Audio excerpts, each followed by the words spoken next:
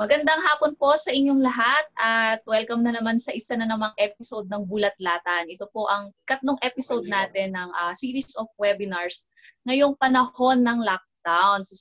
So alam ko halos araw-araw yata ay may pa-webinar na ganap kaya nakakatuwa po at kahit kayo alam ko ay very busy kayo sa inyong hapon, busy po kayo sa dami ng webinar na nagaganap almost every day, ay natutuwa po kami at pinaunlakan nyo po at pinili nyo po yung Bulat-Latan na webinar today, this afternoon. Makikita nyo naman po, work from home po kami. So kahit na work from home kami, pinipilit pa rin namin makapagbigay ng serbisyo sa ating mamamayang Pilipino sa pamamagitan ng pagbibigay ng impormasyon na kinakailangan po natin sa ating pang-araw-araw. Kahit tayo po ay naka-lockdown at ito nga ay extended ang ating lockdown hanggang sa katapusan ng buwan. So, para po sa kaalaman ng lahat, yung Bulat-Latan po, hindi po ito nag-upisa lang ngayong panahon ng lockdown.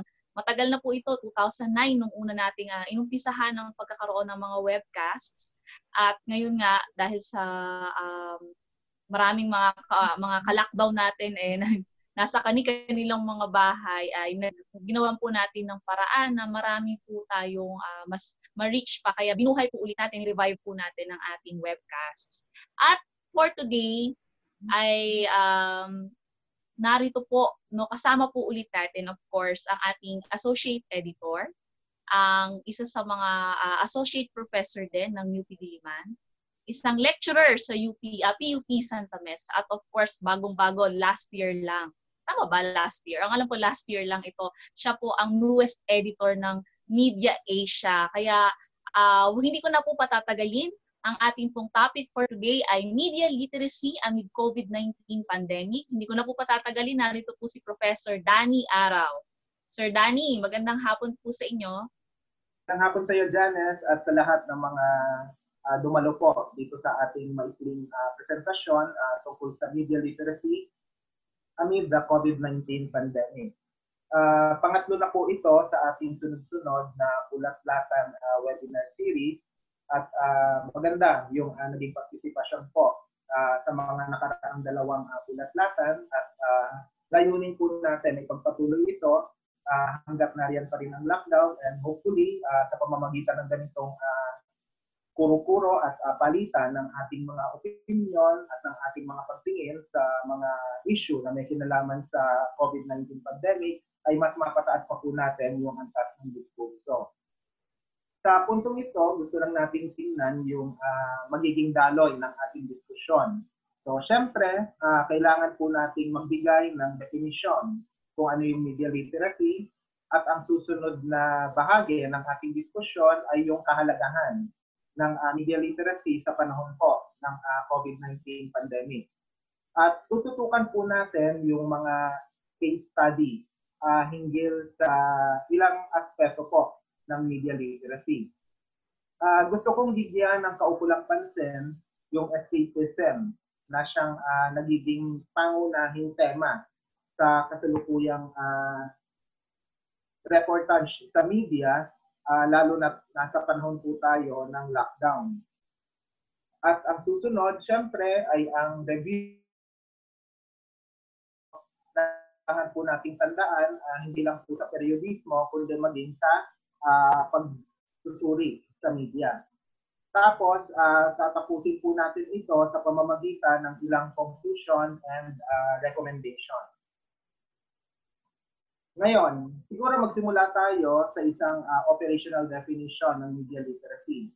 Kasi po yung termino na MIL o yung Media and Information Literacy ay isang proposal po ng UNESCO noong 2007. So medyo bago-bago po siya, mga 13 years old lang po yan. Siguro kailangan lang nating linawin noong panahon ng 2007, ito po yung bagong pagkakatatag po ng ilang social networking sites na Facebook at Twitter at yung iba pang mga platform na wala na ngayon. Yung Friendster, sa pagkakaalala ko, nandun din siya ng mga panahong yon before 2007. at sa pag-develop po ng mga social networking sites, unti-unting nakita yung problema sa usapin ng online scamming, identity theft, to some extent may cyberbullying na po na nangyayari noon. At saka, hindi pa ginagamit yung termino ng fake news, pero unti-unti na po natin nakikita yung ilang elemento ng misinformasyon noong panahon yon. Kaya nagdesisyon ang United Nations na kailangan yatang magkaroon ng kaalaman hinggil sa responsableng paggamit ng media at yung tamang pag-handle ng informasyon. Kaya kung mapapansin natin dito sa definition of media literacy, media and information literacy, malawak talaga yung coverage niyan. Kasi ito ay dapat na may kinalaman sa information literacy. Tapos nandiyan din yung media literacy. Tapos bukod pa riyan yung digital o yung technological literacy. So, dapat may alam ka sa information technology, tapos gayon din kung ano nga ba yung informasyon as a concept. Nakapokus din po ito sa iba't ibang magkakaugnay at magkakaibang competency that seeks to transform the people's interaction with information and learning environment. Ibiin po natin, hindi lang ito usapin ng online, kundi pati na rin yung labas ng internet o social media. So, yung ganun kalawak yung konsepto ng information literacy. At sa totoo lang, marami naman pong textbook na pwede mong suriin at pagsanggunian kung ano yung gusto mong maging kahulugan ng media literacy o yung kaalaman sa media. Pero ang magiging bottom line po talaga sa usapin ng media literacy, dapat meron kang working knowledge on how the media works. Ano po ba itong sinasabi natin na working knowledge? So meron pong tatlong mahalagang bahagi doon sa working knowledge na ito. Una, yung forma. Ano ba ang dapat na talakayin sa usapin ng forma? Ito po, pagtuunan natin ng pansin, yung wika na ginagamit. So tama ba yung grammar? Mahusay ba yung syntax, yung diction, at iba pa? At saka minsan, it can also be something as basic as the language that you use. Halimbawa, kung ang kausap mo ay mga residente ng isang lugar, itago natin sa lugar na Sitio San Roque, halimbawa. Siyempre, doon, mas mahusay na maipapaliwanag natin yung mga bagay-bagay kung wikang Pilipino yung gagamitin po natin. Dahil yon ay isang lugar na talagang malawakan po yung kahirapan at saka yung extent din po ng opresyon at ng exploitasyon. Kasi kung pupunta ka roon tapos makikipag-Inglesan ka, baka maintindihan ka naman. Kaya lang parang hindi masyadong makaka-relate yung mga tao, yung audience mo, dahil yung wika na ginagamit mo ay yung wika na hindi sila masyadong komportable gamitin. Tapos syempre yung grammar, ulitin natin, mahalaga po yan sa media. Kaya nga sabi nila, nalalaman mo kagad na peke ang isang media text kapag ito ay maraming grammar errors. Kasi bihirang-bihira sa mga news media organization na maglalabas ng journalistic output kung hindi siya na-proofread o na-edit ng mabuti. Pangalawang bahagi ng form, yung tinatawag nating interplay of words, images, at saka footage. Umuugnay ba yung mga salitang ginagamit doon sa footage at saka sa mga picture? Ang kolektibong termino doon sa words, pictures, at saka footage ay media text. So pagka narinig po ninyo yung media text na termino, hindi lang po ito yung salita o mga numero. Kasama rin dyan yung mga picture at saka yung mga footage. So dapat magkakaugnay sila. So halimbawa, pag may naka-layout sa isang dyaryo, dapat yung litrato na malapit dun sa isang artikulo, dapat kahit papano may kaugnayan yung dapat dun sa artikulo. O kaya kung stand-alone na story yan, ibig sabihin yung litrato mo walang kaugnayan dun sa malapit na artikulo, dapat naka-layout yan in a way na mahihiwalay mo yung litrato dun sa malapit na artikulo para masabi na hindi sila magkaugnay. Bakit mahalaga ito? Kasi po minsan sa ilang mga magazine at saka kahit na yung mga ilang mga dyaryo at saka tabloid, hindi mo alam na yung interplay ng words and images, ang design ng ilang mga patalastas, parang artikulo, parang mukhang legitimate na news article siya. Pero advertisement po siya. At ganun din sa mga napapanood nyo rin po siguro sa television, akala mo news and public affairs documentary ang pinapanood mo, yun pala, advertisement. Mali po yan sa usapin ng journalism ethics kasi hindi dapat na magkakaroon ng pagkakamali yung audience na yung isang advertisement akala niya legitimate na news article siya. Sa usapin ng media literacy, we should pay close attention to that kasi minsan may mga mangilang-ngilang unethical practices po sa media. Unfortunately po, lalo na sa usapin ng pag-package ng mga advertisement. Kaya nga minsan dumarating na tayo sa punto na ang tawag natin sa ilang mga advertisement, self-advertising o yung patago na pag-a-advertise. Kung manonood po kayo ng pelikula, siguro napansin nyo rin yun, di ba? Yung tinatawag nating mga product placement. Kaya nga sabi nila, hindi ko na babanggitin yung pangalan ng isang sikat na artista, lalo na yung madalas na mag-appear sa MMFF, yung Metro Manila Film Festival. Yung pelikula niya, parang pag manonood ka, ang pakinabang daw doon, mabibigyan ka ng shopping list kung ano yung bibilhin mo paglabas mo ng shopping mall, di ba? So sabi nila, may ganong dating yung product placement. At ang problema po rito, dahil paulit-ulit na nangyayari yung self-advertising sa product placement, akala ng mga tao, normal na siya. At akala ng mga tao, ito na yung kalakaran po talaga sa media. Hindi po ganon. So a working knowledge on how the media works would be very, very important. Pangatlong punto, yung use of colors, fonts, lines, shadows, and other visual elements. Lalo na, siguro magbanggit tayo ng ilang mga produkto. Ano kaya ang common na kulay sa mga logo ng Dairy Queen, Red Ribbon, Jollibee, Chowking? Sige, sama na rin natin yung McDonald's. Siyempre, ito ay yung kulay na pula. Ayun. Kaya nga pula rin yung suot ko ngayon, di ba? Yun lang yung dahilan, ano? Bakit pula? Kasi may mga nakukuha pong at saka visual stimuli mula sa kulay na yon. At ito po ay yung element of desire o yung pagkagusto sa isang bagay. Kaya minsan, dun sa usapin ng advertising, medyo malapit na kaugnayan din po yan sa psychology. Pagka pumapasok ka sa media studies, yung dadaan ka sa shopping mall, makikita mo yung halimbawa, Dairy Queen, kahit wala kang craving sa ice cream, kahit na ikaw ay busog naman, parang mamamagnet ka at mapapapunta ka roon, di ba? Na parang gusto mong kumain. Dahil nakita mo yung logo at nakita mo yung kulay na yon.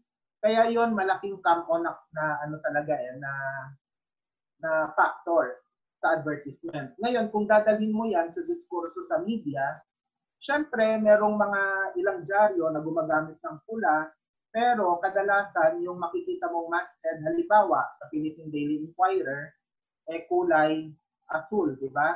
Kasi may soothing feeling yan eh. So parang maeengganyo ka na magbasa sa pamamagitan ng kulay na yon. To some extent, may ganun siya. Tapos kung titignan mo yung Rappler, may pagka-orange yung di ba, yung logo niya. So may ganung effect din eh. Kasi hindi naman kasi yung sa usapin ng journalism, it's not much the desire, it's not much the passion, but it's more of trying to invite people na sana magbasa naman kayo kahit papano ng aming mga journalistic output. Kaya doon, mahalaga yung kulay. Kaya nga sa design and layout, ang pangunahing prinsipyo po talaga sa usapin ng pag-layout at pag-design ay everything should make sense. Dapat siguraduhin natin na tayo ay nakikita natin kung ano yung motivasyon ng media, mapa-journalism yan, advertising o entertainment sa paggamit ng mga partikular na kulay. Kasi minsan, parang may ganong element ng social hypnosis na pwedeng either we tolerate it o kaya dapat labanan natin. Kaya sa susunod po, nadadaan po kayo sa mga fast food na yan o kaya ice cream, siguro yung challenge sa atin, labanan natin yung passion o yung temptation. Dahil tataba lang tayo, at saka di naman nutritious yung mga fast food na yan, di po ba? Anyway, punta tayo sa nilalaman o yung content. So nakita na natin yung forma ng media, ng isang media output, subukan naman natin suriin yung nilalaman. So ano yung kailangan nating tingnan sa nilalaman ng media text? Mapalitrato man yan, mga salita o kaya video footage. Tatlong bahagi yung medyo crucial dito, yung accuracy, yung relevance, at saka yung timeliness. Pagka sinabi natin accuracy, dalawang bagay po yan. Dapat may factual accuracy yan. Ibig sabihin, tama yung mga datos, may mga statistika na talagang kinuha mula sa mga reputable na mga sources of information. Tapos, yung contextual accuracy, ibig sabihin nito, tama yung pagsusuri sa mga datos. So, halimbawa, pag sinabi mo na, halimbawa, sa usapin ng COVID-19, kahapon, mas maraming namatay. Ngayon, mas kakaunti. Ibig sabihin ba nito, na-flatten na natin yung curve, so to speak.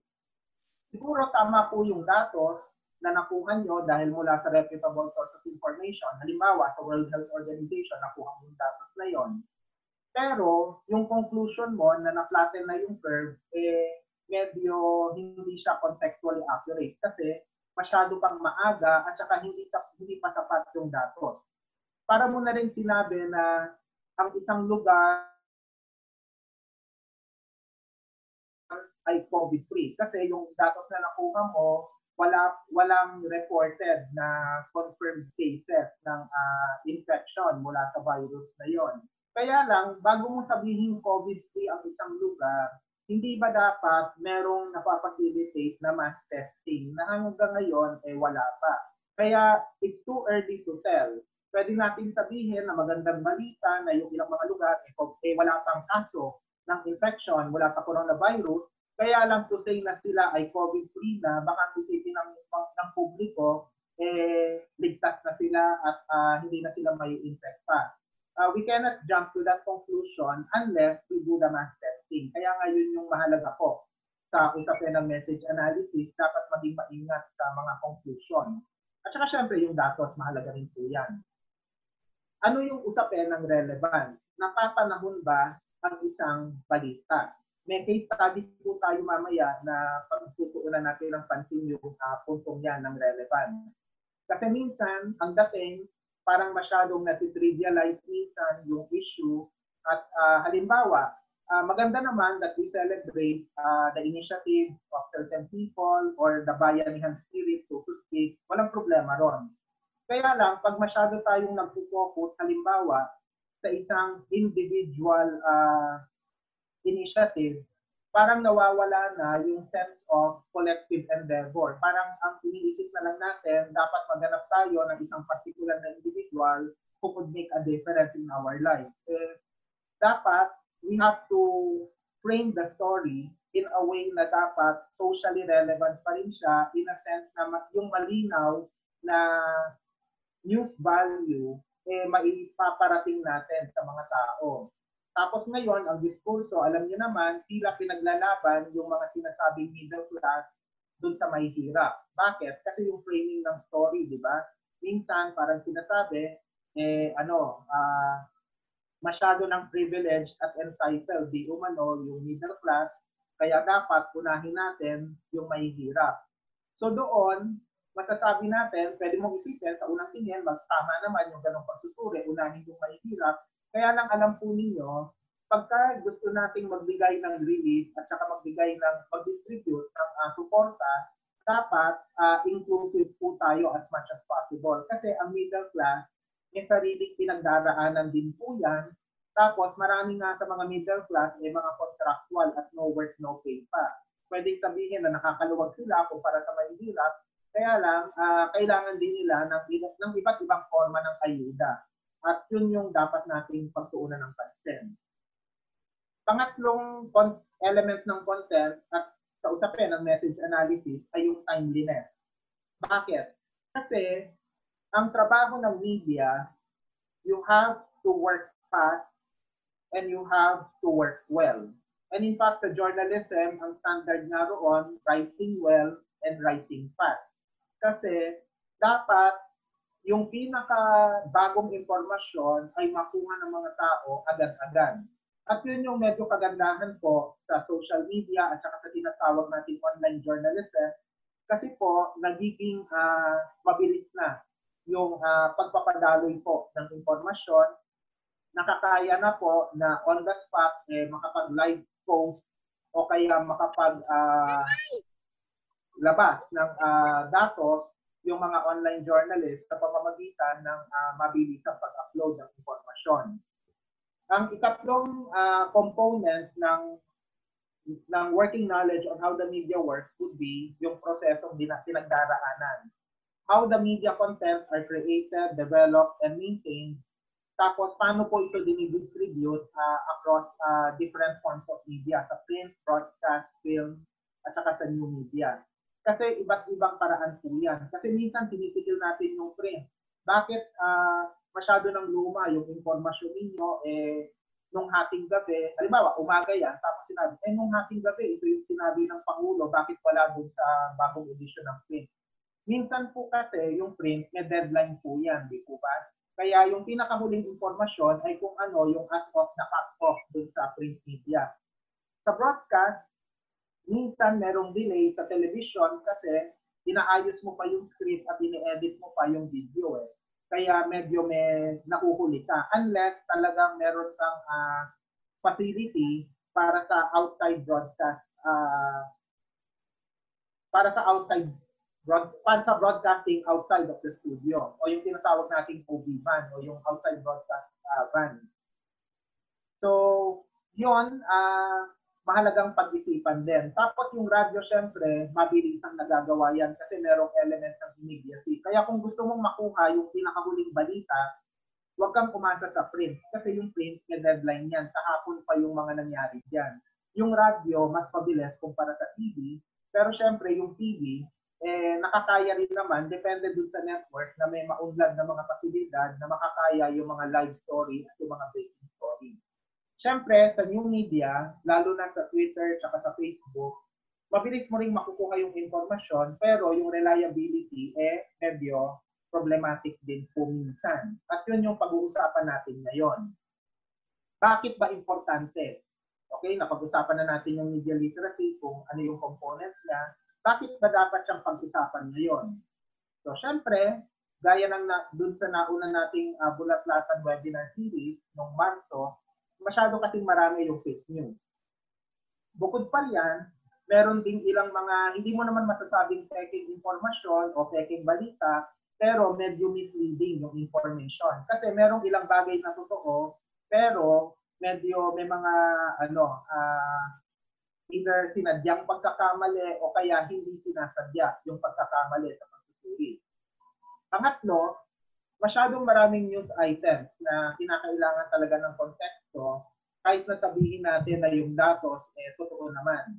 So, ulitin po natin to pwedeng totoo yung datos pero minsan sumasabit doon po sa pagsusuri o yung sa konteksto ng mga datos. May case study po tayo yan mamaya. Tapos syempre, ika-apat, lahat po tayo dumaraan dito yung pagiging toxic ng mga, minsan yung palitan sa mga social media users, lalo na yung mga troll na yan. Tapos, minsan yung ilang mga statements ng ilang sources of information, minsan may pagka-toxic din, di ba? Lalo na pagka dumarating yung gabi at yung isa dyan, nagbibigay ng broadcast at napapamura na lang tayo at di na tayo nakakatulog, di po ba?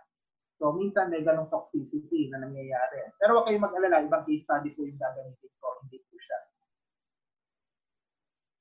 Tutukan natin yung unang case study. Ito yung pinaka-obvious, di ba? Kasi alam naman natin lahat, si Meredith Grey, hindi naman, artista siya, pero hindi siya yung hindi yan yung pangalan niya. Tapos mali pa yung spelling, di ba? Yung Grey, naging G-R-A-Y. Si Meredith Grey, Doon sa mga medyo may edad ng katulad ko at nanonood ng Grey's Anatomy, syempre, kilala. Paano mo masasabi na peke ito? Kasi una, dubious na kagad yung pinanggalingan. Tapos, nakita po ninyo yung mga binilugan ko, di ba? So, yung letter P, naka-lower case. Tapos yung PH, hindi man lang, wala man lang effort na i-spell out yung Philippines. Tapos, yung citizen, naka-capitalize. Tapos, ang pinag-uusapan, ang sinasabi ni Meredith Gray, the Philippines doesn't have the worst governance. Kaya lang siya neurologist. So ano ang kinalaman ng specialization niya sa pag-assess ng governance, di ba? So yun. Siguro hindi niyo napapansin, pero sinubukan kong i-research kung meron nga bang totoong hospital sa US na ang pangalan ay Seattle Hospital. Wala pa lang ganon. Ang pinakamalapit na pangalan ay yung Seattle Children's Hospital. So kahit dun pa lang, mali na kaagad. Pero syempre, ikaw, you can always counter-argue, sir, baka naman nagbibiro lang yung gumawa ng visual card na to para lang pagandahin yung, para lang to lighten the mood or for whatever reason. O sige, pwede mong sabihin biro lang siya. Kaya lang, ang isa sa mga pinakamahalagang nakalagay diyan sa bandang itaas ko ng visual card na sinulat ko, walang disclaimer na ito ay satire. So, yon mahalaga po siya.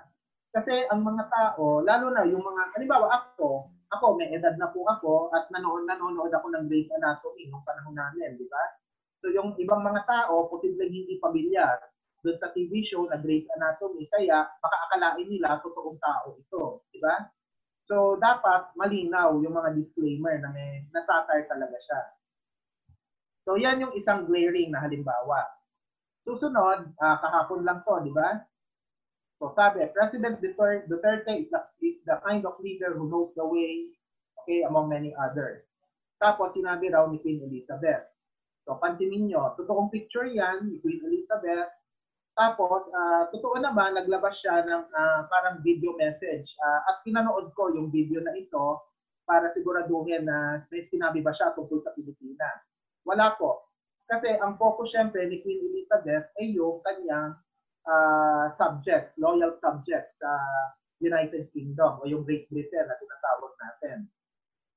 Tapos, tandaan ninyo ang nakasulat po dun sa visual card, parang patulad dun sa previous one, di ba? The Philippines doesn't have the worst government, it actually has the worst citizens. Pero ang nakalagay sa ilalim, Queen Elizabeth delivering a message of hope. Nasaan yung elemento ng pag-asa kung ang binibigay mo ay kritisismo? Kasi kung message of hope po yan, parang ang sasabihin ng isang leader, we can do this together. We can work as one. Kumbaga parang it's a rallying call to action. Tapos yung ilang mga grammatical lapses, siguro, typographical lapses, siguro dapat din natin pagtuunan ng pansin.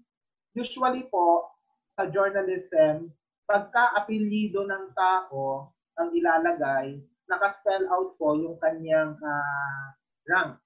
Halimbawa, President Duterte. So, naka-spell out po dapat yung President. Or halimbawa, Senator Pimentel.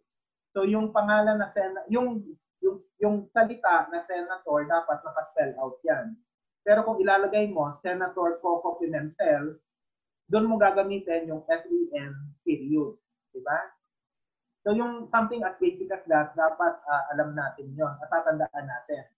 Tapos kadalasan, when you refer to the Philippines, meron pong article na the. Hindi ka nagsisimula na Philippines doesn't have the worst government. Dapat the Philippines. Para pong the Netherlands po yan. So, ganun yung usual na nomenclature po sa pagpapangalan po ng ating bansa. So, yon, we have to take close attention to such things. Ang isa pang malinaw na case study ng fake news, at ito yung isa sa mga pinaka-seryoso at pinaka-alarming to say the least, yung tinatawag nating red baiting. Kasi ang red baiting, isang forma po yan ng second balita at ito ay isang disinformation. Bakit disinformation? Kasi po, sinasadya po yan para ma-demonize yung ilang mga grupo at yung ilang mga individual. So nakikita nyo po rito yung larawan ng kinatawan ng Kabataan Party List at yung parang naka-thermal scanner tapos nakalagay positive na komunistang NPA, di ba? Redundant, no? Komunista na, NPA pa, di ba? Tapos, ang medyo nakaka-alarma, mula po ito sa pulisya, sa Philippine National Police. Kaya nga, I wish to go on record here na, and to bring this to the attention of the Philippine National Police, bakit inaalaw ng pulisya na gamitin yung official social media pages nila para po sa ganitong klaseng pagpapakalat ng peking balita. Ang problema po kasi dito, walang factual basis para sabihin na ang isang tao ay komunista unless meron siyang bukas na pag-amin tungkol dito. Diba? Una. Tapos pangalawa, kung ikaw ay komunista at kung ikaw ay may krimen na ginawa, edi dapat ang strategiya rito ng gobyerno ay magpa-file ng kaukulang kaso. Pero so far, wala pa akong alam na kaso na isinasampa laban sa Kabataan Party List o kahit kay Representative Sara El Lago mismo. Kaya ito, malinaw na red baiting, black propaganda, at walang lugar ito sa usapin ng pagpapataas ng diskurso po sa media. At ito, I wish to go on record to say na ito ay isang irresponsableng paggamit ng social media. Punta naman mula sa sa isang case study na masasabi natin misleading. Bagamat tama naman yung ilang impormasyon. May verified account si Dr. Salvana at siya ay kinikilalang eksperto po sa larangan ng medisina. So wala tayong pag-question sa kanyang kapasidad at isa siya sa mga ginagalang talaga ng mga doktor po dito sa ating bansa.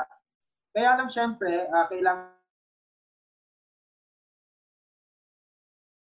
nagsimula yan sa maganda sana na presentasyon ng datos. So sabi niya, as of April 5, 5:30 p.m., meron lang na 158 cases, new cases.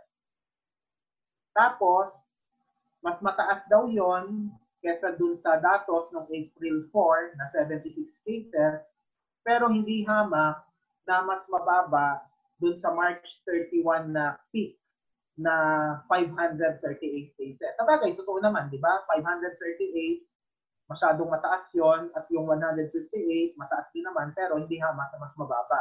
Tama yon.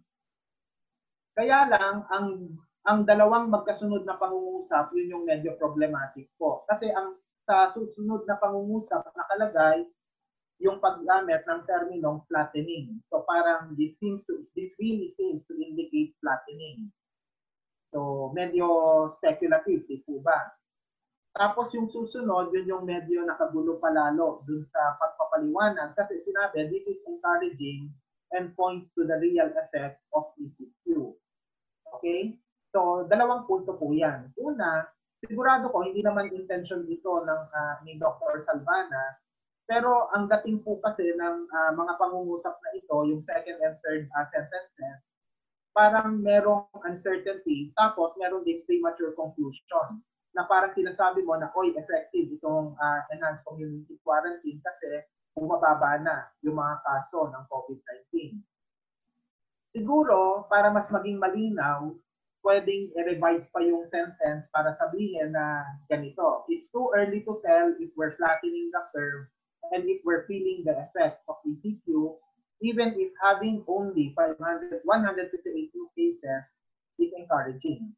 So yung kung ganon, yung pagkakasulat mo, baka mas maging maliwanag o baka mas mabibigyan mo ng konteksto yung mga bagong datos na gusto mong i-present. Kasi kung sinasabi mo, this really seems to indicate flattening, speculative yan, tapos paano mo malalaman ang real effect ng enhanced community quarantine kung wala talaga yung mass testing na ginagawa, tapos wala ring malinaw na ayuda na binibigay sa mga tao na naka-lockdown na Kaya yung mga tao napipilitang lumabas pa rin para makakuha ng pagkain o kaya yung iba nakikipagpatintero sa mga barangay tanod at sa mga pulis para makapaghanap ng trabaho kasi wala pong may pakain sa kanyang pamilya.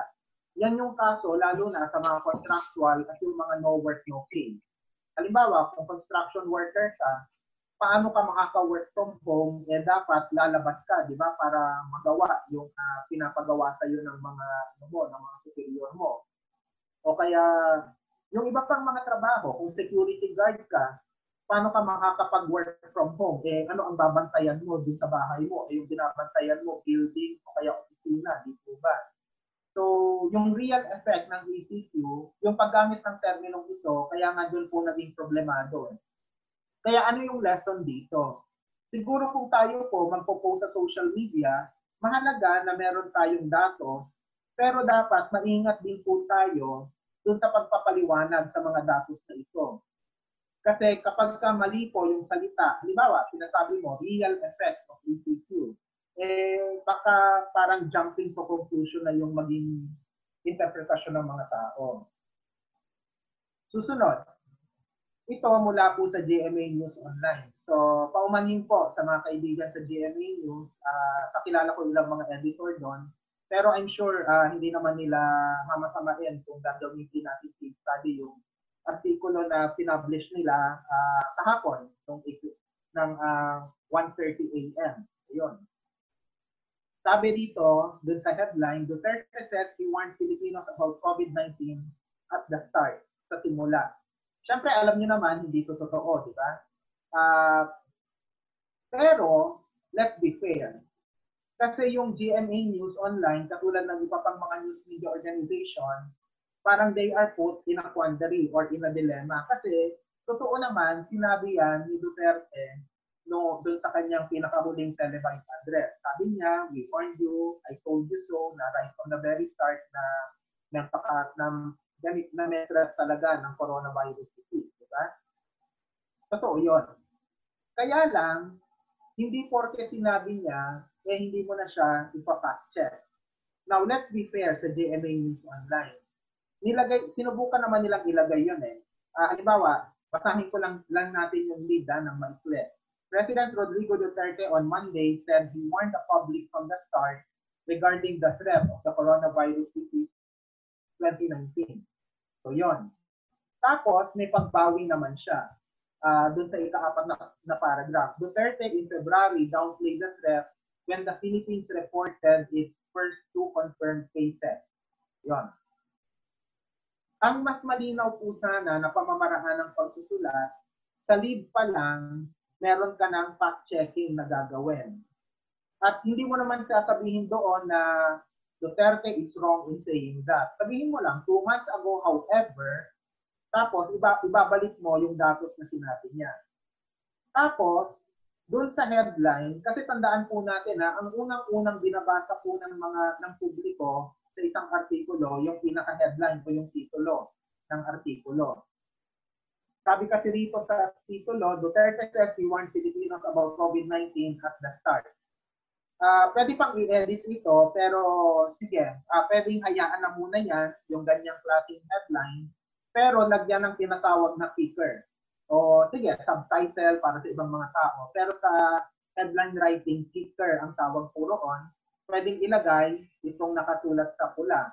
His remarks 2 months ago notwithstanding, so parang yun yung disclaimer mo, tapos punta ka dun sa main title. So yun yung isang approach. Para mas ma-contextualize po natin sana yung mga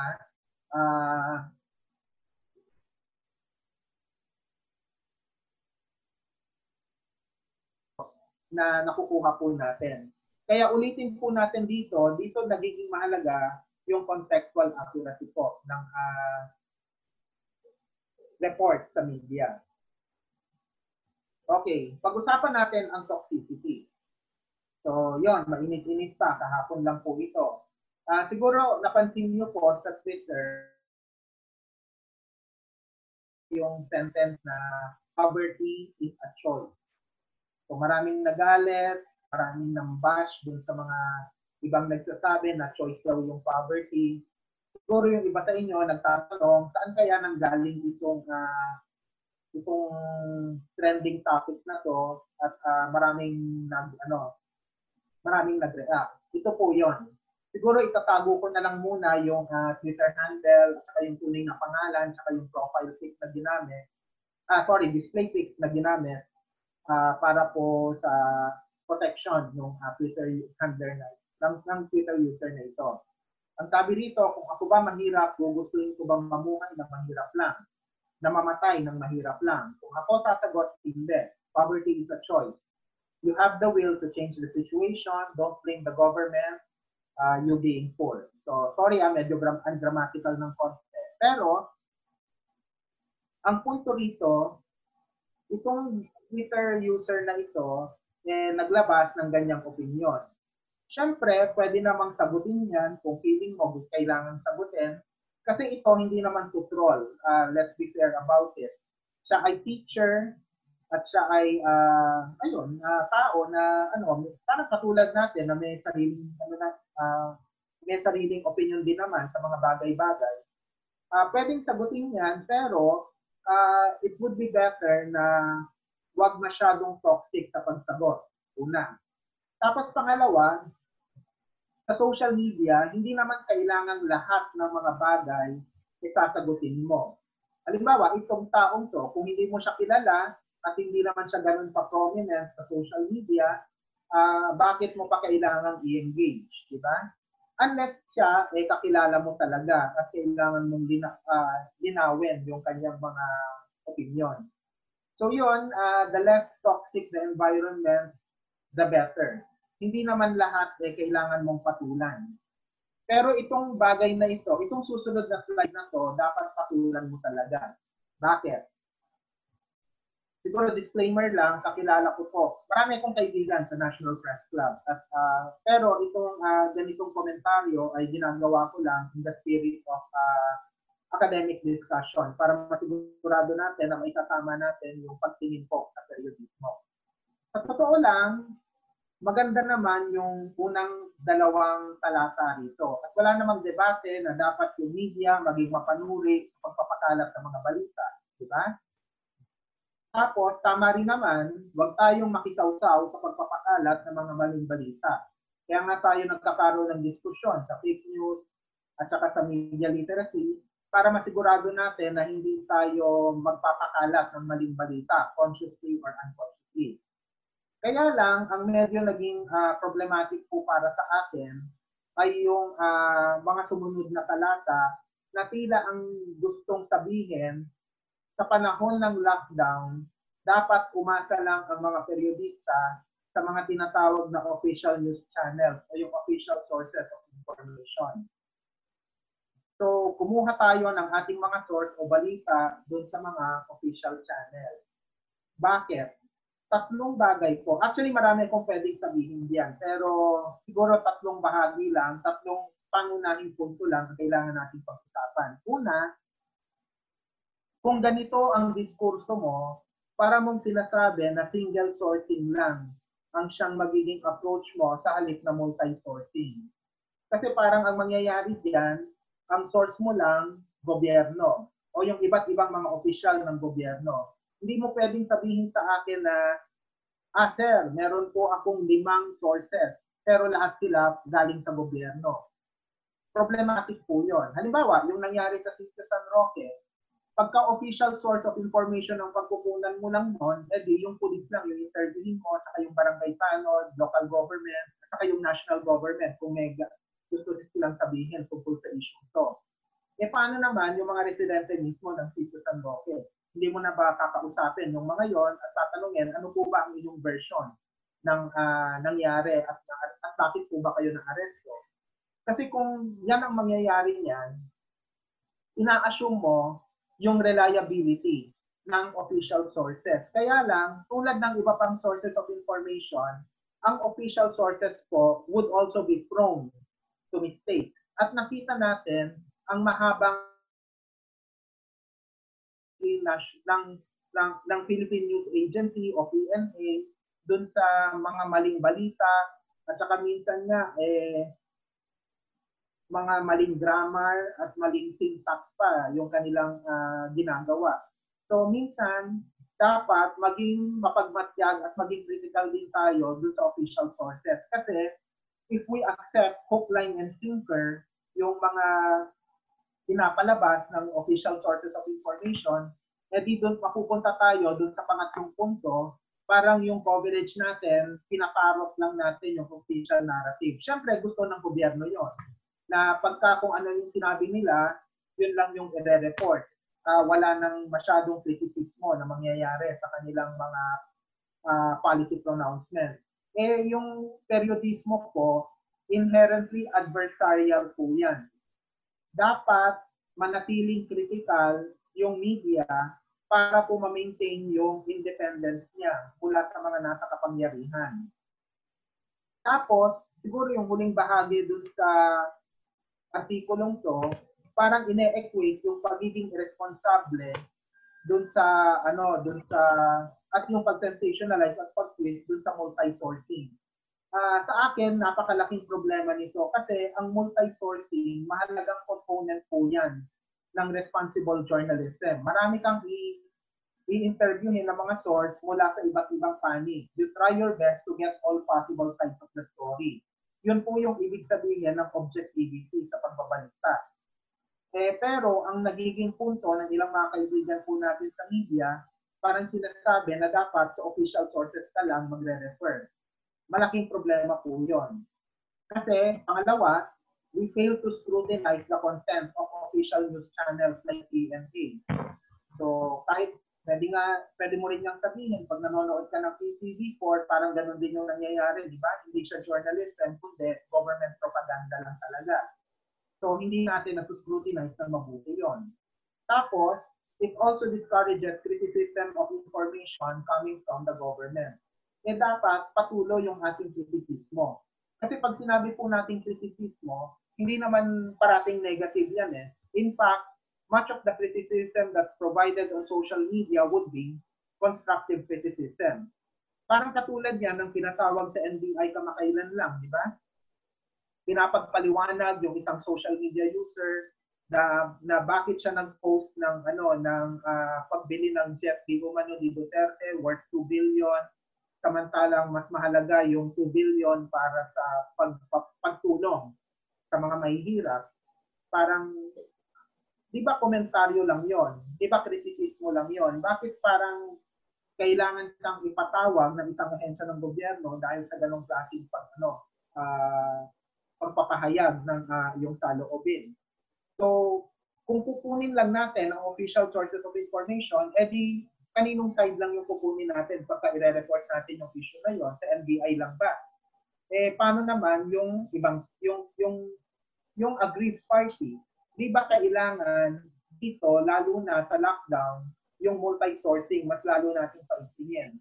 Kasi mas kailangan nating paniwalaan hindi yung gobyerno mismo, kundi yung iba't ibang panig para ma-ferret out natin yung impormasyon na kinakailangan sa paghuhubog ng opinyong pampubliko. At sa usapin ng opinyong pampubliko, kailangan din nating pag-usapan yung ilang elements din ng escape system. Kasi nag-trending po kahapon at medyo nag-viral naman yung video ni Ivana Alawi. Kilala niyo po siya, di ba? Kasi meron siyang prank na sa kanyang nanay, na meron na raw siyang boyfriend, tapos syempre nagalit yung nanay, tapos sinabi niya na, ay nanay, nagbibiro lang po ako. Wala siyang kinalaman sa COVID-19.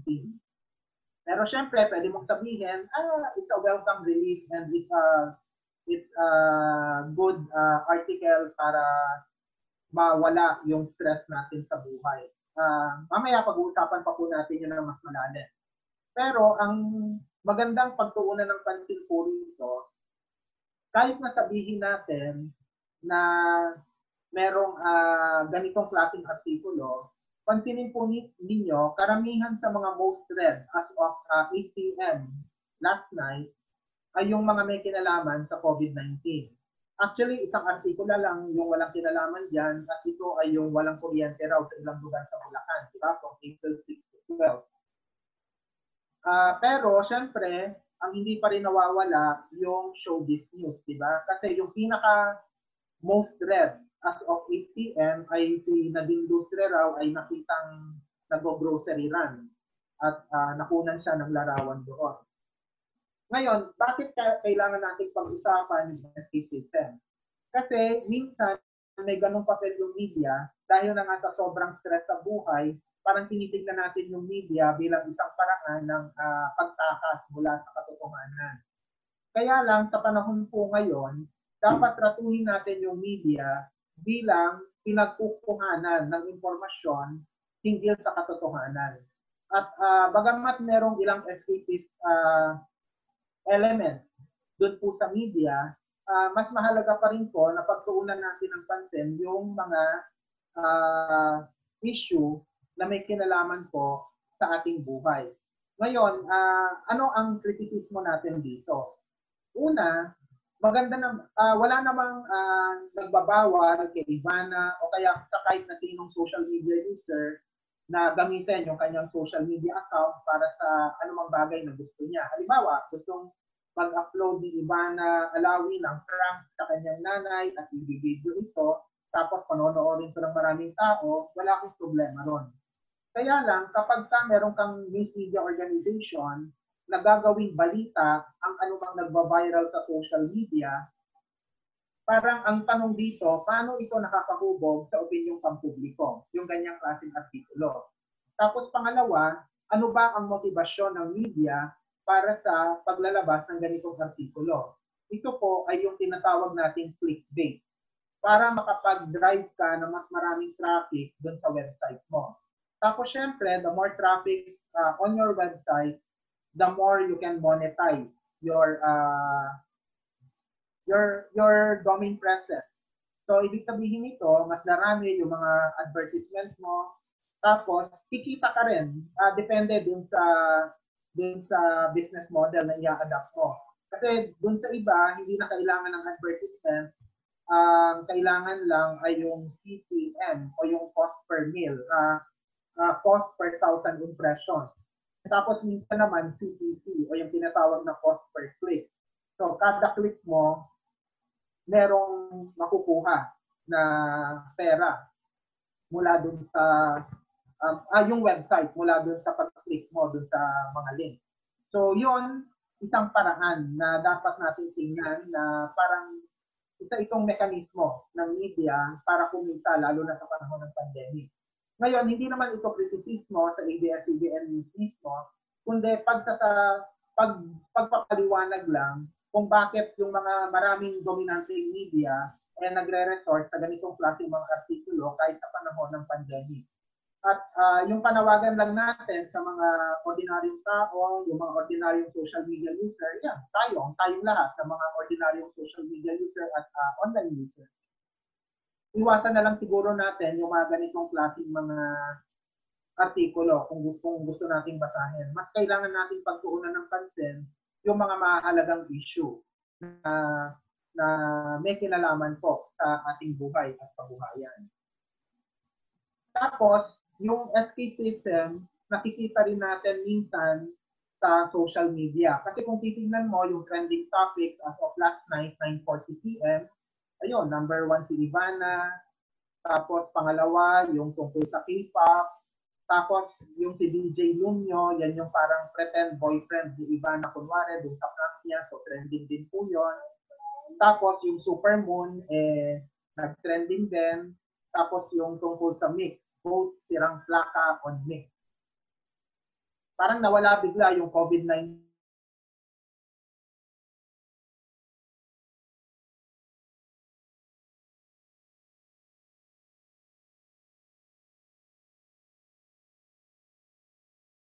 Mas mainam na kung ikaw ay responsable social media user, sana ang pinopost at pinotweet po natin ay yung mga may direktang kaugnayan sa ating buhay at kabuhayan. So ulitin po natin wala namang masama kung papanoorin natin yung mga video ni Ivana. Ako, napilitan akong panoorin yun para may madistract po tayo ngayon. Wala namang masama ron. Kaya lang kung magpo-post pa tayo, edi parang mas mainam sana yung mas mahalagang bagay yung i-post natin. Para mo na rin akong tinanong, kailangan ba natin mag-post ng mga kinakain natin araw-araw? Di ba? Paano ba tayo mag-recycle ng pagkain?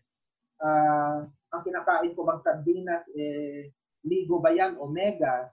So, yung mga bagay na yon, pwede natin i-discuss. Kasi lalo na kung may kaugnayan sa, sa ginagawa ng ligo, sa kanyang mga advertisement na nagbabiral sa kasalukuyan. Pero kung kukunan mo lang ng litrato, yung mga pagkain mo, parang para saan pa yon, di po ba? So, in other words, hindi lahat ng bagay kailangan natin i-post. Mas mahalaga i-post natin yung mga may kinalaman sa buhay at sa kabuhayan. So, siguro, bago po tayo dumako sa ating open forum, magandang pagtuunan natin ng pansin yung 5 basic principles of journalism kasi mahalaga ito sa media literacy. So, una, yung pagsasabi ng katotohanan. So, pinag-usapan na po natin kanina yung contextual accuracy at saka factual accuracy. Tapos pangalawa, hustisya. Ano ibig sabihin ng hustisya? Bigyan mo ng hustisya yung artikulo mo sa pamamagitan ng pagiging objektibo.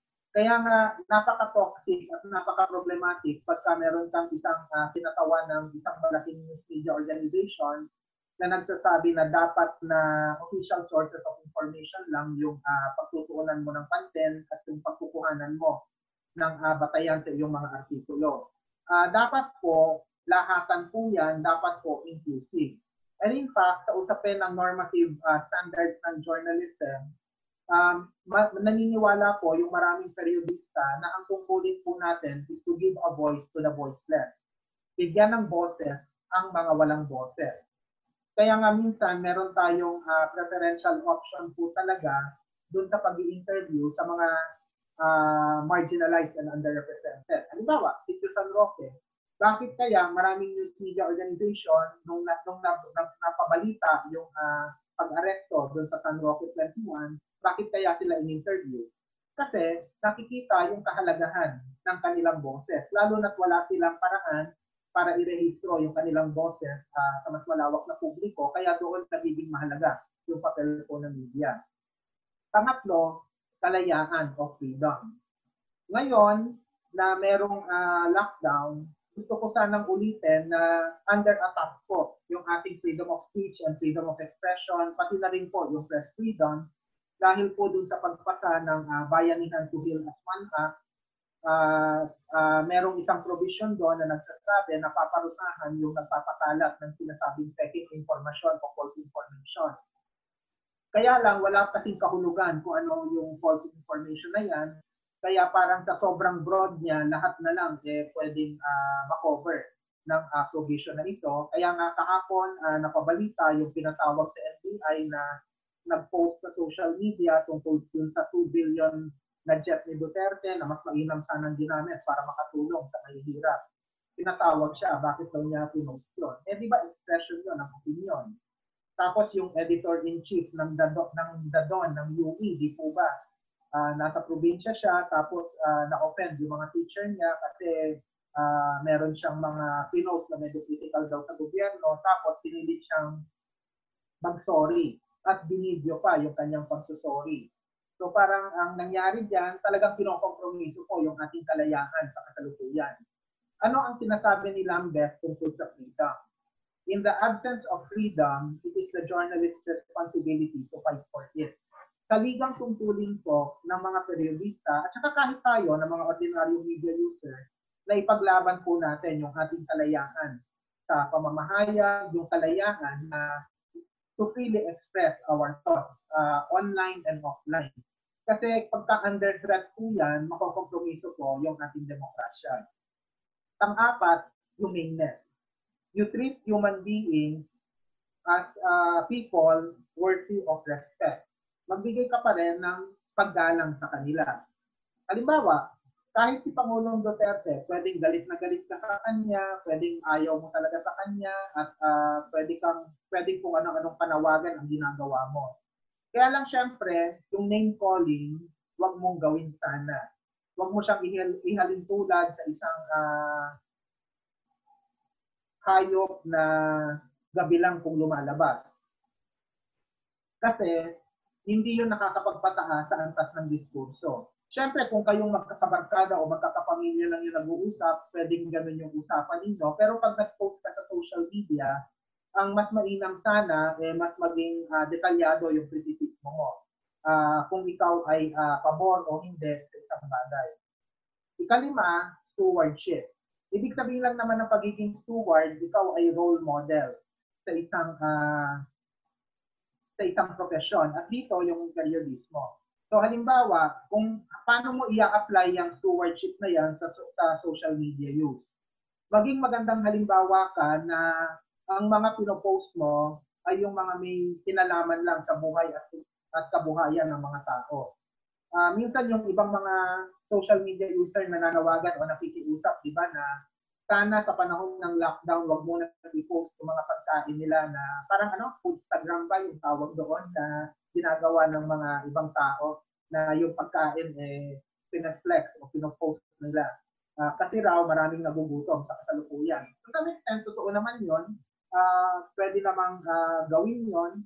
Although you can also counter-argue, depende din naman yan sa konteksto kung bakit mo pinopost yung mga pagkain na yon. Halimbawa, kung ikaw gusto mong mag-tip, magbigay ng tip, paano mo pagkakasyahin ang isang lata ng sardina para tumagal ng 3 kainan? Kasi minsan yung maliit na lata ng sardinas, isang kainan lang yun, di ba? Kasi minsan 2 pirasong isda lang yun, napakaliit pa, di ba? Minsan dadayain ka pa ng sardinas, isa't kalahating isda lang yun. So parang kulang pa sa iyo yun minsan. Kayang gawin yun, sa totoo lang. At pwedeng kong magbigay ng tip. Spoiler alert, bumili po kayo ng maraming miswa. Yun, doon mo mapaparami yung sardinas. Pero yun, halimbawa, yung ganong klaseng tip na yun, pwede pong gawin yan sa usapin ng stewardship kasi parang ikaw yung magiging role model. Maraming magsisigaya sa'yo para masigurado na mapapataas yung antas ng diskurso. Siguro pasok na tayo sa ilang conclusions and recommendations. Yung iba dito napaka-self-explanatory na kaya hindi na natin pahabain pa. Siyempre, yung tamang paggamit ng wika. Ano ba mas mainam, English o Filipino? Depende po yun kung sino yung inyong target audience. Minsan po, sa kaso ko, napipilitan akong gumamit ng English kasi yung network ko po, medyo international po yan. Merong mga hindi Pinoy na nagbabasa ng mga post ko. Kaya lang kung kailangan ko makipag-usap ng direkta sa mga kababayan natin, syempre, sariling wika po yung ginagamit ko. Avoid name calling and mudslinging. So, syempre, iwasan yung mga masasakit na salita tulad ng bobo, komunista, dilawan, at kung ano-ano pa. Diba? Do not use rumor or unverified information. Syempre, yun na yung pinag-uusapan natin kanina. Kasi kung chismis lang yan, bakit mo siya ipopost? At saka, iwasan natin yung minsan meron unverified information tapos ang post natin, totoo ba ito? Diba? O friends, paki-check naman kung totoo itong datos na to. Iwasan po natin yon kasi hindi yan nakakatulong. Kung gusto mong i-verify, mag-private message ka siguro sa mga tao na nasa posisyon para sagutin ka. Huwag nang i-post publicly po sana. Tapos, do not depend on unreliable sources and distinguish between real and fake news. So, syempre, kung unreliable yung source mo, edi huwag ka nang maniwala sa kanya. Diba? So, kunin mo yung reliable po talaga. At ano ang halimbawa ng reliable source of information? Siyempre, bulaklak, di ba? Anyway. So, iba pang conclusion and recommendation, be level-headed enough to engage in a healthy debate. Kung kailangan makipag-debate. Pero kung trolls po yan, lalo na anonymous account, ako ang suggestion ko, wag na po sana. Kasi hindi rin yun, baka mas maka-apekto kayo sa inyong mental health. Tapos, be mature enough to ignore personal attacks. So, yun. Minsan, tatawagin kang ng mga masasakit na salita, gagamitin yung masasakit na salita sa'yo para siguraduhin na nasasagot ka. Minsan, you're better off ignoring them. Don't stoop to the level, syempre, of individuals na lalo na yung pumapasok sa mga personal na atake o ad hominem attacks. They're better off they're better off ignored, in other words. Tapos, dapat makatulong tayo sa paghuhubog ng opinyong pampubliko. Yun yung taligang tungkulin po talaga ng mga social media users sa panahon ng lockdown. At dapat may pagsasaalang-alang tayo sa ating online audience. We assume that they deserve nothing less. Tapos kung merong, ayun, magkakaibang opinion, edi magkaroon tayo ng isang healthy exchange of ideas. So, yun lang naman yung halaga puro ko. So, ito yung ilang references na ginamit ko po dun sa presentasyon ito. Siguro sa pagkakataong ito, nais ko pong pasalamatan kayo sa inyong pakikinig at maglaan po tayo ng kaunting oras para po sa ating question and answer portion. So, maraming salamat po at binibigay ko na po yung floor kay Janice para po sa mga tanong. Maraming salamat, Sir Danny. Talagang napaka-juicy ng inyong topic talaga ngayong araw na to at very timely talaga kasi nga, 'di ba, yung simulan natin to nung fake news 'di ba, nung unang-una nating episode na maraming naghahanap ng part 2 at ito na nga yung talagang part 2 kasi may mga pagkakataon naman talaga sa totoo lang na ibinabalita kung ano yung sinasabi ng official sources pero paano nga kung sa panahon na ang sinasabi ng mga official sources ay hindi rin nga talaga totoo o kapani-paniwala. Kasama na dyan yung mga midnight newscasts, no? Yung mga midnight telecasts ng ating favorite. Ang ika nga ni Sir Danny sa isang tweet niya, ating favorite virus elected in 2016. So talagang sa panahon ngayon yung truth telling talaga no, yung napakahalaga ng role ng media na magpakalat ng tamang impormasyon at lalo na sa gitna ng limitasyon na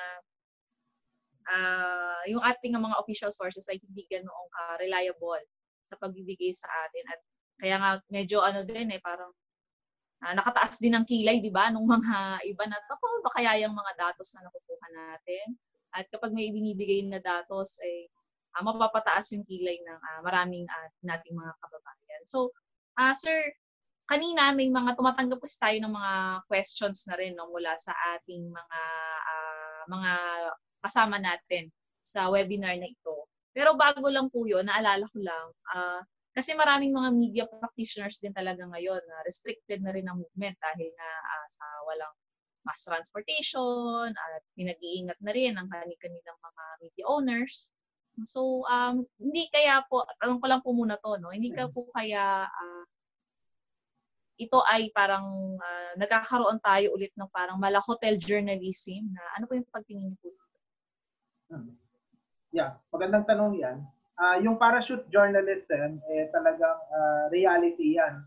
Lalo na at ito, yung mas ina-ascribe natin doon sa mga foreign correspondent na tipong magkukulong sa hotel, pupunta sa isang bansa, magkukulong sa hotel, lalabas, tapos magre-report, tapos parang ang dating niya, parang siya na yung eksperto sa nangyayari, pero hindi niya alam yung kultural na aspeto ng ilang mga bagay. Kaya nga minsan, yun yung puna natin sa mga foreign correspondents lalo na. Nung Typhoon Yolanda, yun yung nangyari sa reportage halimbawa ng CNN, kung papangalanan natin ilang mga news media organization, na foreign, na parang kulang yung pagkakakonteksto kasi hindi sila talaga nag-immerse ng mabuti. Tapos kahit within the local network, bago yung pandemic, minsan yung parang pangunahing puna ng ilang community journalists, pagka taga Maynila halimbawa, pupunta sa isang probinsya para mag-cover ng isang malaking event doon, parang hindi na ire-report ng mabuti yung cultural na aspeto lockdown dahil medyo restricted nga literally yung movement natin, talagang nagre-rely tayo sa internet as a vital source of information. So meron talagang risk na baka makuryente tayo sa balita, lalo na sa isang sitwasyon na ang mga interviews natin hanggang text na lang o kaya hanggang phone call na lang. Kasi iba pa rin yung personal, yung face-to-face interaction mo pagka may ini-interview ka talaga. Para mas nakikita mo yung body language at para mas nakakapag-follow up ka ng mga questions mo. Kaya yung mga sa ganung konteksto may limitasyon yung reportage ng media. Kaya nga yung publiko dapat ma-realize din yung ganung klaseng limitasyon at dapat na magpursige rin tayong lahat na alamin yung katotohanan. Halimbawa, kung ikaw ay taga Quezon City at may nire-report tungkol sa lugar mo na medyo tingin mo kulang pa sa media, you have to bring that to the attention of the particular reporter or the particular news media organization para ma-correct yung mga balitang yon. So, tapos, syempre, dapat may malinaw ding disclosure yung mga nasa TV, mga nasa radyo, kung nasaan sila at the time na nagre-report sila. So, yung mga ganong limitasyon, talagang realidad po yan.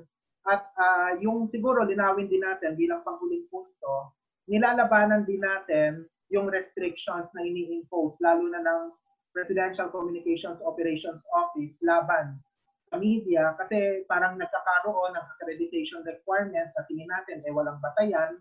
Tapos si Martin Andanar noon, nangako siya na lahat ng request i-approve naman daw. Pero ngayon, nag-iba na ng tono, parang limited na lang. Kaya nga yung ilang mga news media organization na deny yung accreditation. I wish to go on record to say na yung Bulatlat at yung iba pang mga alternative media outfits ay hindi in-accredit kasi nga parang sinasabi na limitado lang yung accreditation at ang priority raw ay yung mga nasa dominant media at kahit yung mga nasa dominant media, piling-pili rin yung mga na-select. Okay.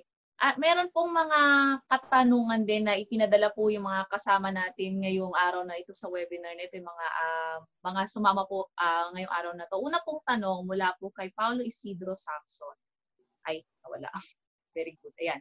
Ano naman po ang masasabi nyo sa headline ng ABS-CBN News Online patungkol sa pagpaslang umano sa isang magsasaka dahil sa ayaw umano nitong magsuot ng face mask? I think nabalita to mga 2 days ago. At naging usap-usapan nga sa social media, sir. Okay. Maraming salamat. Nabasa ko po yung artikulong yon. Tapos yung titulo, tingin ko dapat na-improve pa sana siya. Kasi hindi lang yan usapin ang hindi pagsusuot ng face mask, kundi yung pag-aamok di umano ng magsasakang yon. Kaya lang, ano pa man, ang mas dapat na isa-konteksto talaga, bakit kailangan gamitan ng puwersa? Kahit na sabihin mong nag-amok yan, kahit na sabihin mong armado yan ng baril o kung ano man, ang tungkulin po ng police is to serve and to protect. And preservation of life is part of the protocol po ng PNC. Hindi po yan papatayin kita agad. Hindi po dapat ganon yung naging protocol. Kaya tingnan pa rin kahit naman sabihin natin medyo kulang po sa datos na kailangan hanapin pa. Batay sa limitadong impormasyon na meron tayo, iuugnay pa rin natin yan kung ano ba yung rules of engagement sa usapin ng pag-confront sa ganong klaseng mga kaso. Kasi sa pagbabasa ko po ng protocol ng Philippine National Police, talagang hanggat maaari, preservation of life should be of utmost importance. Well, ideally po talaga, yun po talaga ang kanilang mandato, no? Yung protection of life. Kaya lang paano nga kapag merong order na shoot them dead. Yun lang ang problema natin dyan, sir. Tama.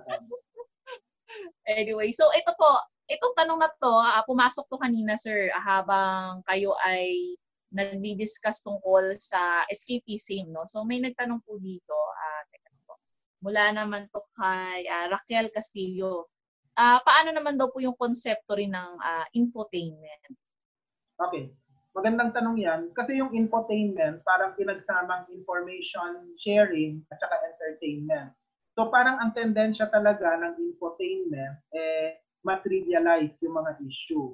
So halimbawa, sa usapin ng pandemic, minsan nagkakaroon ng elements ng infotainment kasi parang ginagawa mo na lang na katatawanan yung pinagdaraanan ng mga mahihirap. Merong isang magandang case study, di ba, na parang nag-viral yung ginagawa ng tatay na parang ang ginawa niya doon sa isang pirasong tuyo, parang sinabit lang niya, tapos pinapakain niya yung anak niya sa pamamagitan ng pag-amoy ng tuyo, sabay yung susubukan niya, di ba? Actually, magandang balita yon. Kailangan bang i-report siya? Of course, kailangan po yon kasi interesting po siya na kaso. Kaya lang, ang framing po dapat doon ay isa konteksto po natin ito doon sa usapin ng desperasyon ng mga mahihirap na kung saan nagiging mapanlikha po sila para masigurado magkakalaman yung sikmura ng mga anak po nila. So nung nakita ko po, actually first time ko makita yung video na yon, ako hindi ako natawa. In fact, medyo naiiyak ako noon kasi parang nakita ko na ganito na pala kalala yung sitwasyon doon sa lugar na yon at itong kawawang tatay na to, yun na lang yung ginagawa niya. So akala ng mga tao, nagpapatawa lang siya. Pero it's a desperate cry for help na parang ang gustong sabihin ng mga pamilya roon, tulungan niyo naman po kami kasi hanggang kanin na lang po yung pinapakain natin sa mga anak natin. Oo, talaga sir, no kasi medyo tricky din talaga yung pagbibigay ng infotainment kasi medyo tatawid ka dun sa very very thin line na nagpapatawa ka at nagbibigay ng impormasyon at tatawid ka din sa natitrivialize masyado at Tama yun. nawawala na ng context kung ano ba talaga yung ano. So medyo tricky question at tricky na subject pag-usapan lalo na sa panahon ng pandemic talaga. So, yeah. So, sa mga vloggers dyan. Sino ba yun? Mag-ingat po kayo sa mga jokes, sabay ganun eh. So, sir, ito, meron pa tayong ilan pa po mga katanungan.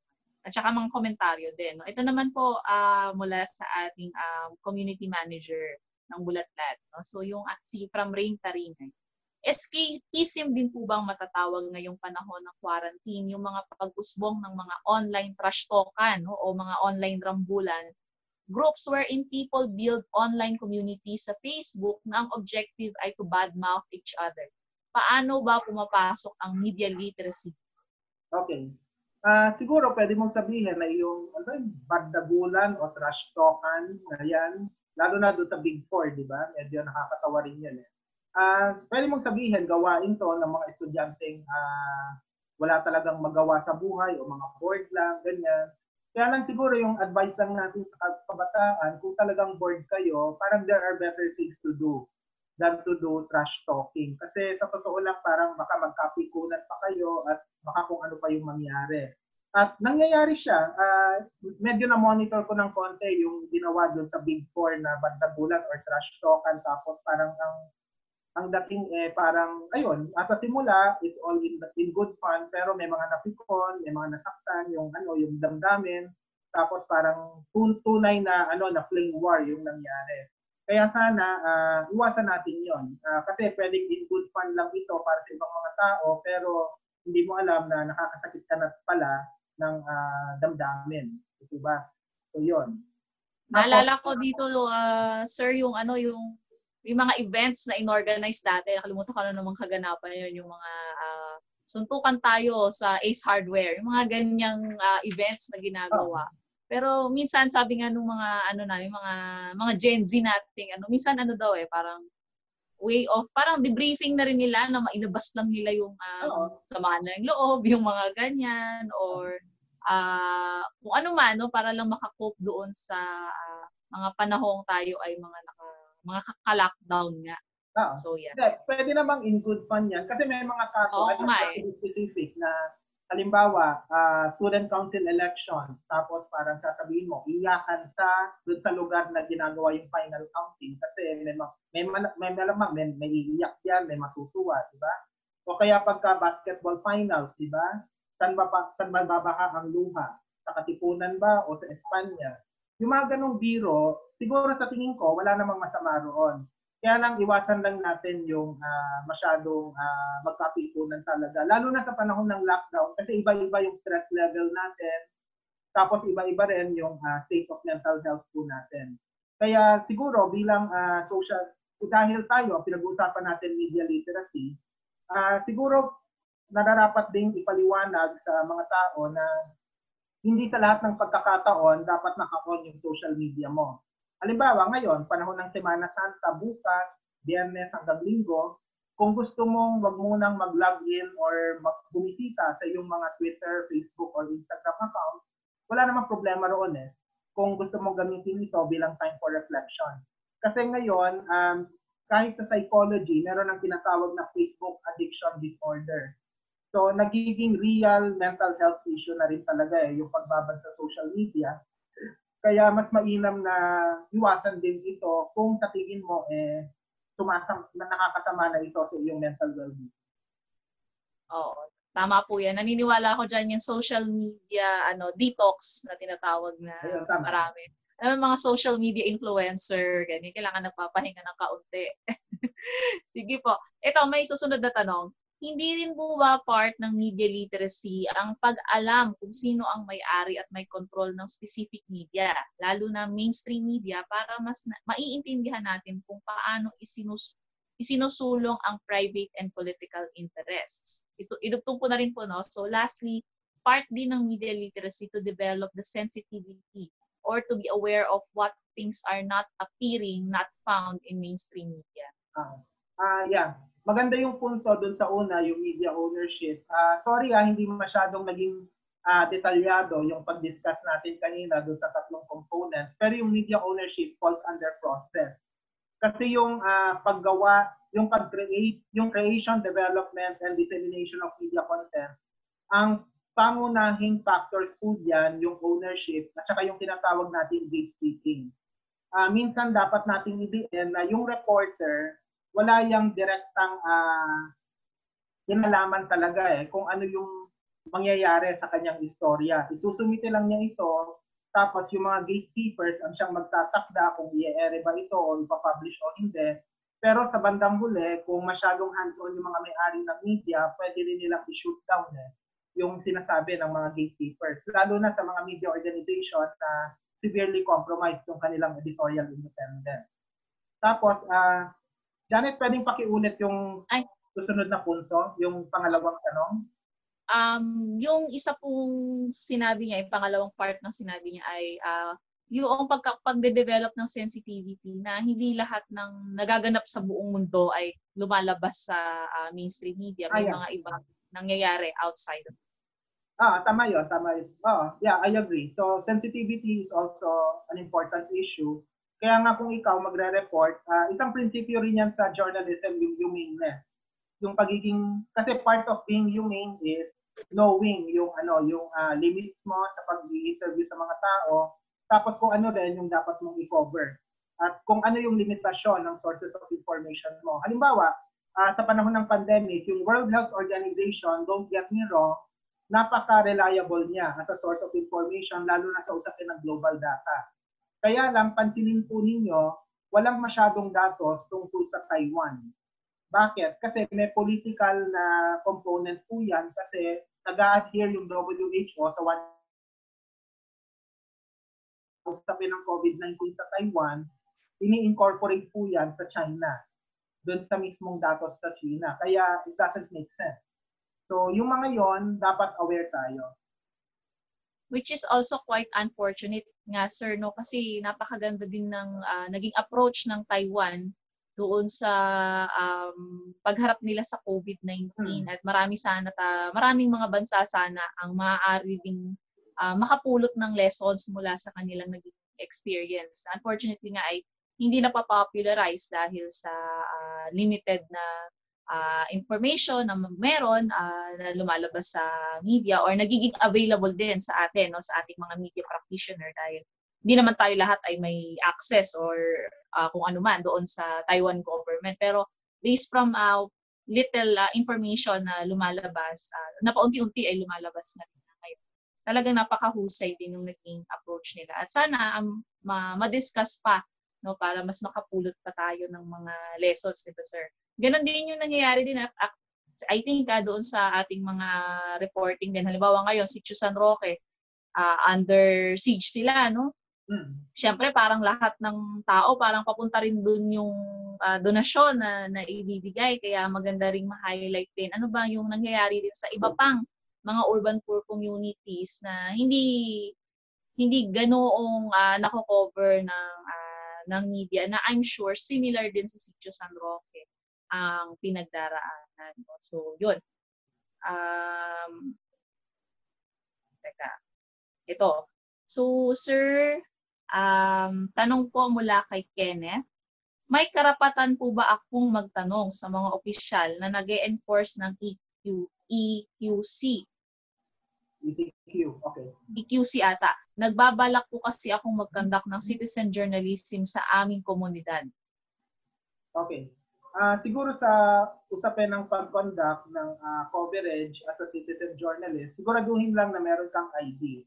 Kung wala kang press ID, as a freelance journalist, siguro kahit na anong ID. Pero pwede mong i-assert 'yon sa pamamagitan ng ng freedom. Yung sabihin mo, yung i-assert mo yung freedom of expression, bigay mo, kailangan mong i-disclose yung tunay mong pangalan, syempre, dun sa mga kinauukulan, at dapat na mahinahon mong sasabihin kung bakit mo kailangan lumabas at para mag-interview ng mga tao. O kaya kung kailangan mong kumuha ng mga video o kumuha ng mga litrato. Basta't mahinahon ka lang, at kung sakali lang na ikaw ay pipigilan at sasabihin na, oy, di mo pwedeng gawin yan, pwede mong kontakin yung mga abogado na pwedeng magbigay ng libreng assistance sa iyo para i-assert yung rights mo. Kasi sa totoo lang, kahit na tayong lahat ay may kalayaan sa pamamahayag, minsan hindi ito ino-honor ng ilang mga nasa kapangyarihan, hindi dahil sa hindi nila alam yung batas, kundi dahil sa minsan sinasadya nila na i-repress talaga yung media. Kaya dito, nagiging mahalaga, una, yung ating pagiging mahinahon, at ikalawa, yung ating pagiging assertive at yung pagkuha rin ng assistance, legal assistance, if necessary. So, ayun. Maganda yung ganyang inisyatiba. I wish you the best of luck. Sana magampanan mo yung gawa. Lalo na sir, napakarami talaga pang mga kwento na kailangan pa nating mahalukay at kailangan pa nating mabulatlat at mailabas sa publiko, no?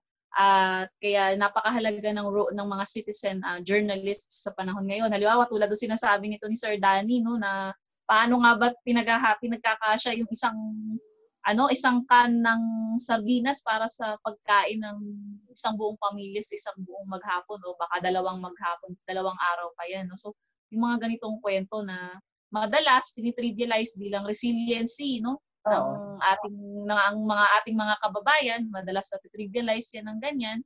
Pero sa kabilang banda, pinapakita rin doon, no, kung gaano yung kawalan din nung nung kanilang access, no, to social services. Pag nakikita ko nga yung mga video nung sa ibang bansa kung paano nila talagang mapapasana all ka na lang, di ba? Kung paano nila gagampanan yung kanilang role o tungkulin nila sa mamamayan. Siguro i-share lang natin yung sa New Zealand halimbawa, di ba? Yung online, kasi may online classes pa rin sila roon, at yung mga estudyante na walang access sa computer, pinoproblema ng New Zealand government kung paano ipapadala yung mga computer doon sa mga bahay nila. So parang ang mensahe ng New Zealand roon, ayan, pinoprovide namin yung mga facilities for online learning, dapat mag-aral naman kayo. So yun yung isang magandang approach. Ang mahirap kasi rito sa pamahalaan, parang nagiging bahala kayo sa buhay mo. Pagka magbibigay sila ng isang polisiya, tapos parang bahala na kayo kung paano ito i-implement. Oo. At saka sir, din siguro, no, yung nabanggit nyo nga rin kanina, mga pahabol lang to, yung pagbibigay din ng context doon sa ating mga ini-interview. At siguro parang mga friendly reminder din sa ating mga kasamahan din sa media kung paano i-frame yung balita. Minsan napakadaling i-dismiss na lang yung napakahirap na sitwasyon ngayon bilang matitigas kasi ang ulo ng mga yan. Binigyan naman na yan ng relief packs, bakit pa kailangan nilang magganyan-ganyan? Yung pala yung relief packs na binabanggit, 2 weeks ago pa binigay, 2 sardinas lang pala, 1 kilong bigas yung laman. So yung pagiging mapagmatsyag natin, no, sa panahon ngayon na yung katotohanan ay sadya talagang kinukubli o kaya tayo ay mini-mislead into something na hindi naman pala, either hindi totoo o talagang misleading yung mga binibigay sa ating facts. Kaya kailangan talagang maging critical tayo as media at bilang consumers din ng balita ay maging critical din para ma-push din natin itong mga media organizations na maglingkod talaga and service talaga ng sambayan ng kasi yun naman talaga yung role ng media, lalo na sa panahon ng national health emergency katulad na to, talagang yung public information talaga yung pinakamahalaga more than anything. So, wala na po tayong mga questions, sir, dito. So, baka meron lang kayong mga final words na gusto nyo ibahagi po sa ating tagapanood ngayong araw. Maraming salamat sa pagkakataong ito sa mga nanood po at i-upload po natin ang video na ito sa YouTube at saka sa Facebook at sana po ay balik-balikan ninyo kung may mga paglilinaw pa po kayo tungkol sa media literacy. Siguro yung kailangan lang po nating dapat tandaan sa panahon ng lockdown, may mahalagang papel po ang media sa paghuhubog ng opinyong pampubliko. Kaya dapat po nating gawin yung ating ambag sa pagpapaunlad ng media sa pamamagitan ng constructive criticism. Hindi po tayo dapat matakot na i-call out yung media sa anumang mga kakulangan nito sa reportage. Bagamat kinakailangan din siyempre natin maging mapagmatyag din doon sa mga tinatawag na sources of information na ginagamit ng media, lalo na po yung mga mula sa gobyerno. Kasi minsan, hindi lahat ng binabanggit ay katotohanan. Kaya dapat yung skill din po sa fact-checking ay gagawin din po natin. Kaya po sa panahon ng lockdown, manatili tayong nakatunghay at sumusubaybay sa media at mag-rely lang po tayo dun sa mga reliable sources of information, yung mga established media organization. At saka wag natin kalimutan yung dynamic, hindi lang ng dominant media, kundi pati na rin po ng alternative media tulad ng Bulatlat, Kodaw, Pinoy Weekly, Davao Today, at marami pa pong iba na nakapaloob po sa Alter Media na network po ng alternative media organization. Muli po, marami pong salamat. Mabuhay po tayong lahat. Maraming salamat po, Sir Danny Buli at mula po sa Bulatlat na nag-organize mula sa Bulatlat at Alipato Media Monitoring Center na nag-organize ng webinar na ito. Kami po ay nagpapasalamat sa lahat ng umattend ng ating webinar. Abangan niyo po ang audio at video recording nito na i-upload namin sa aming mga social media accounts. Para po sa humihingi ng PowerPoint presentation ni Sir Danny, i-upload din po namin, tama ba sir? I-upload din po namin as JPEG, as photos itong PowerPoint presentation ni Sir. Pakiabangan na lang din po sa aming Facebook account. Siyempre, huwag niyo po kakalimutan i-like and share and tweet ang mga stories ng Bulatlat at iba pang mga kapanalig po natin sa Alternative Media Organization, lalo na sa panahon ngayon. So, Holy Week ngayon, sana po ay tulad niyan nasabi ni Sir, panahon para mag-social media detox.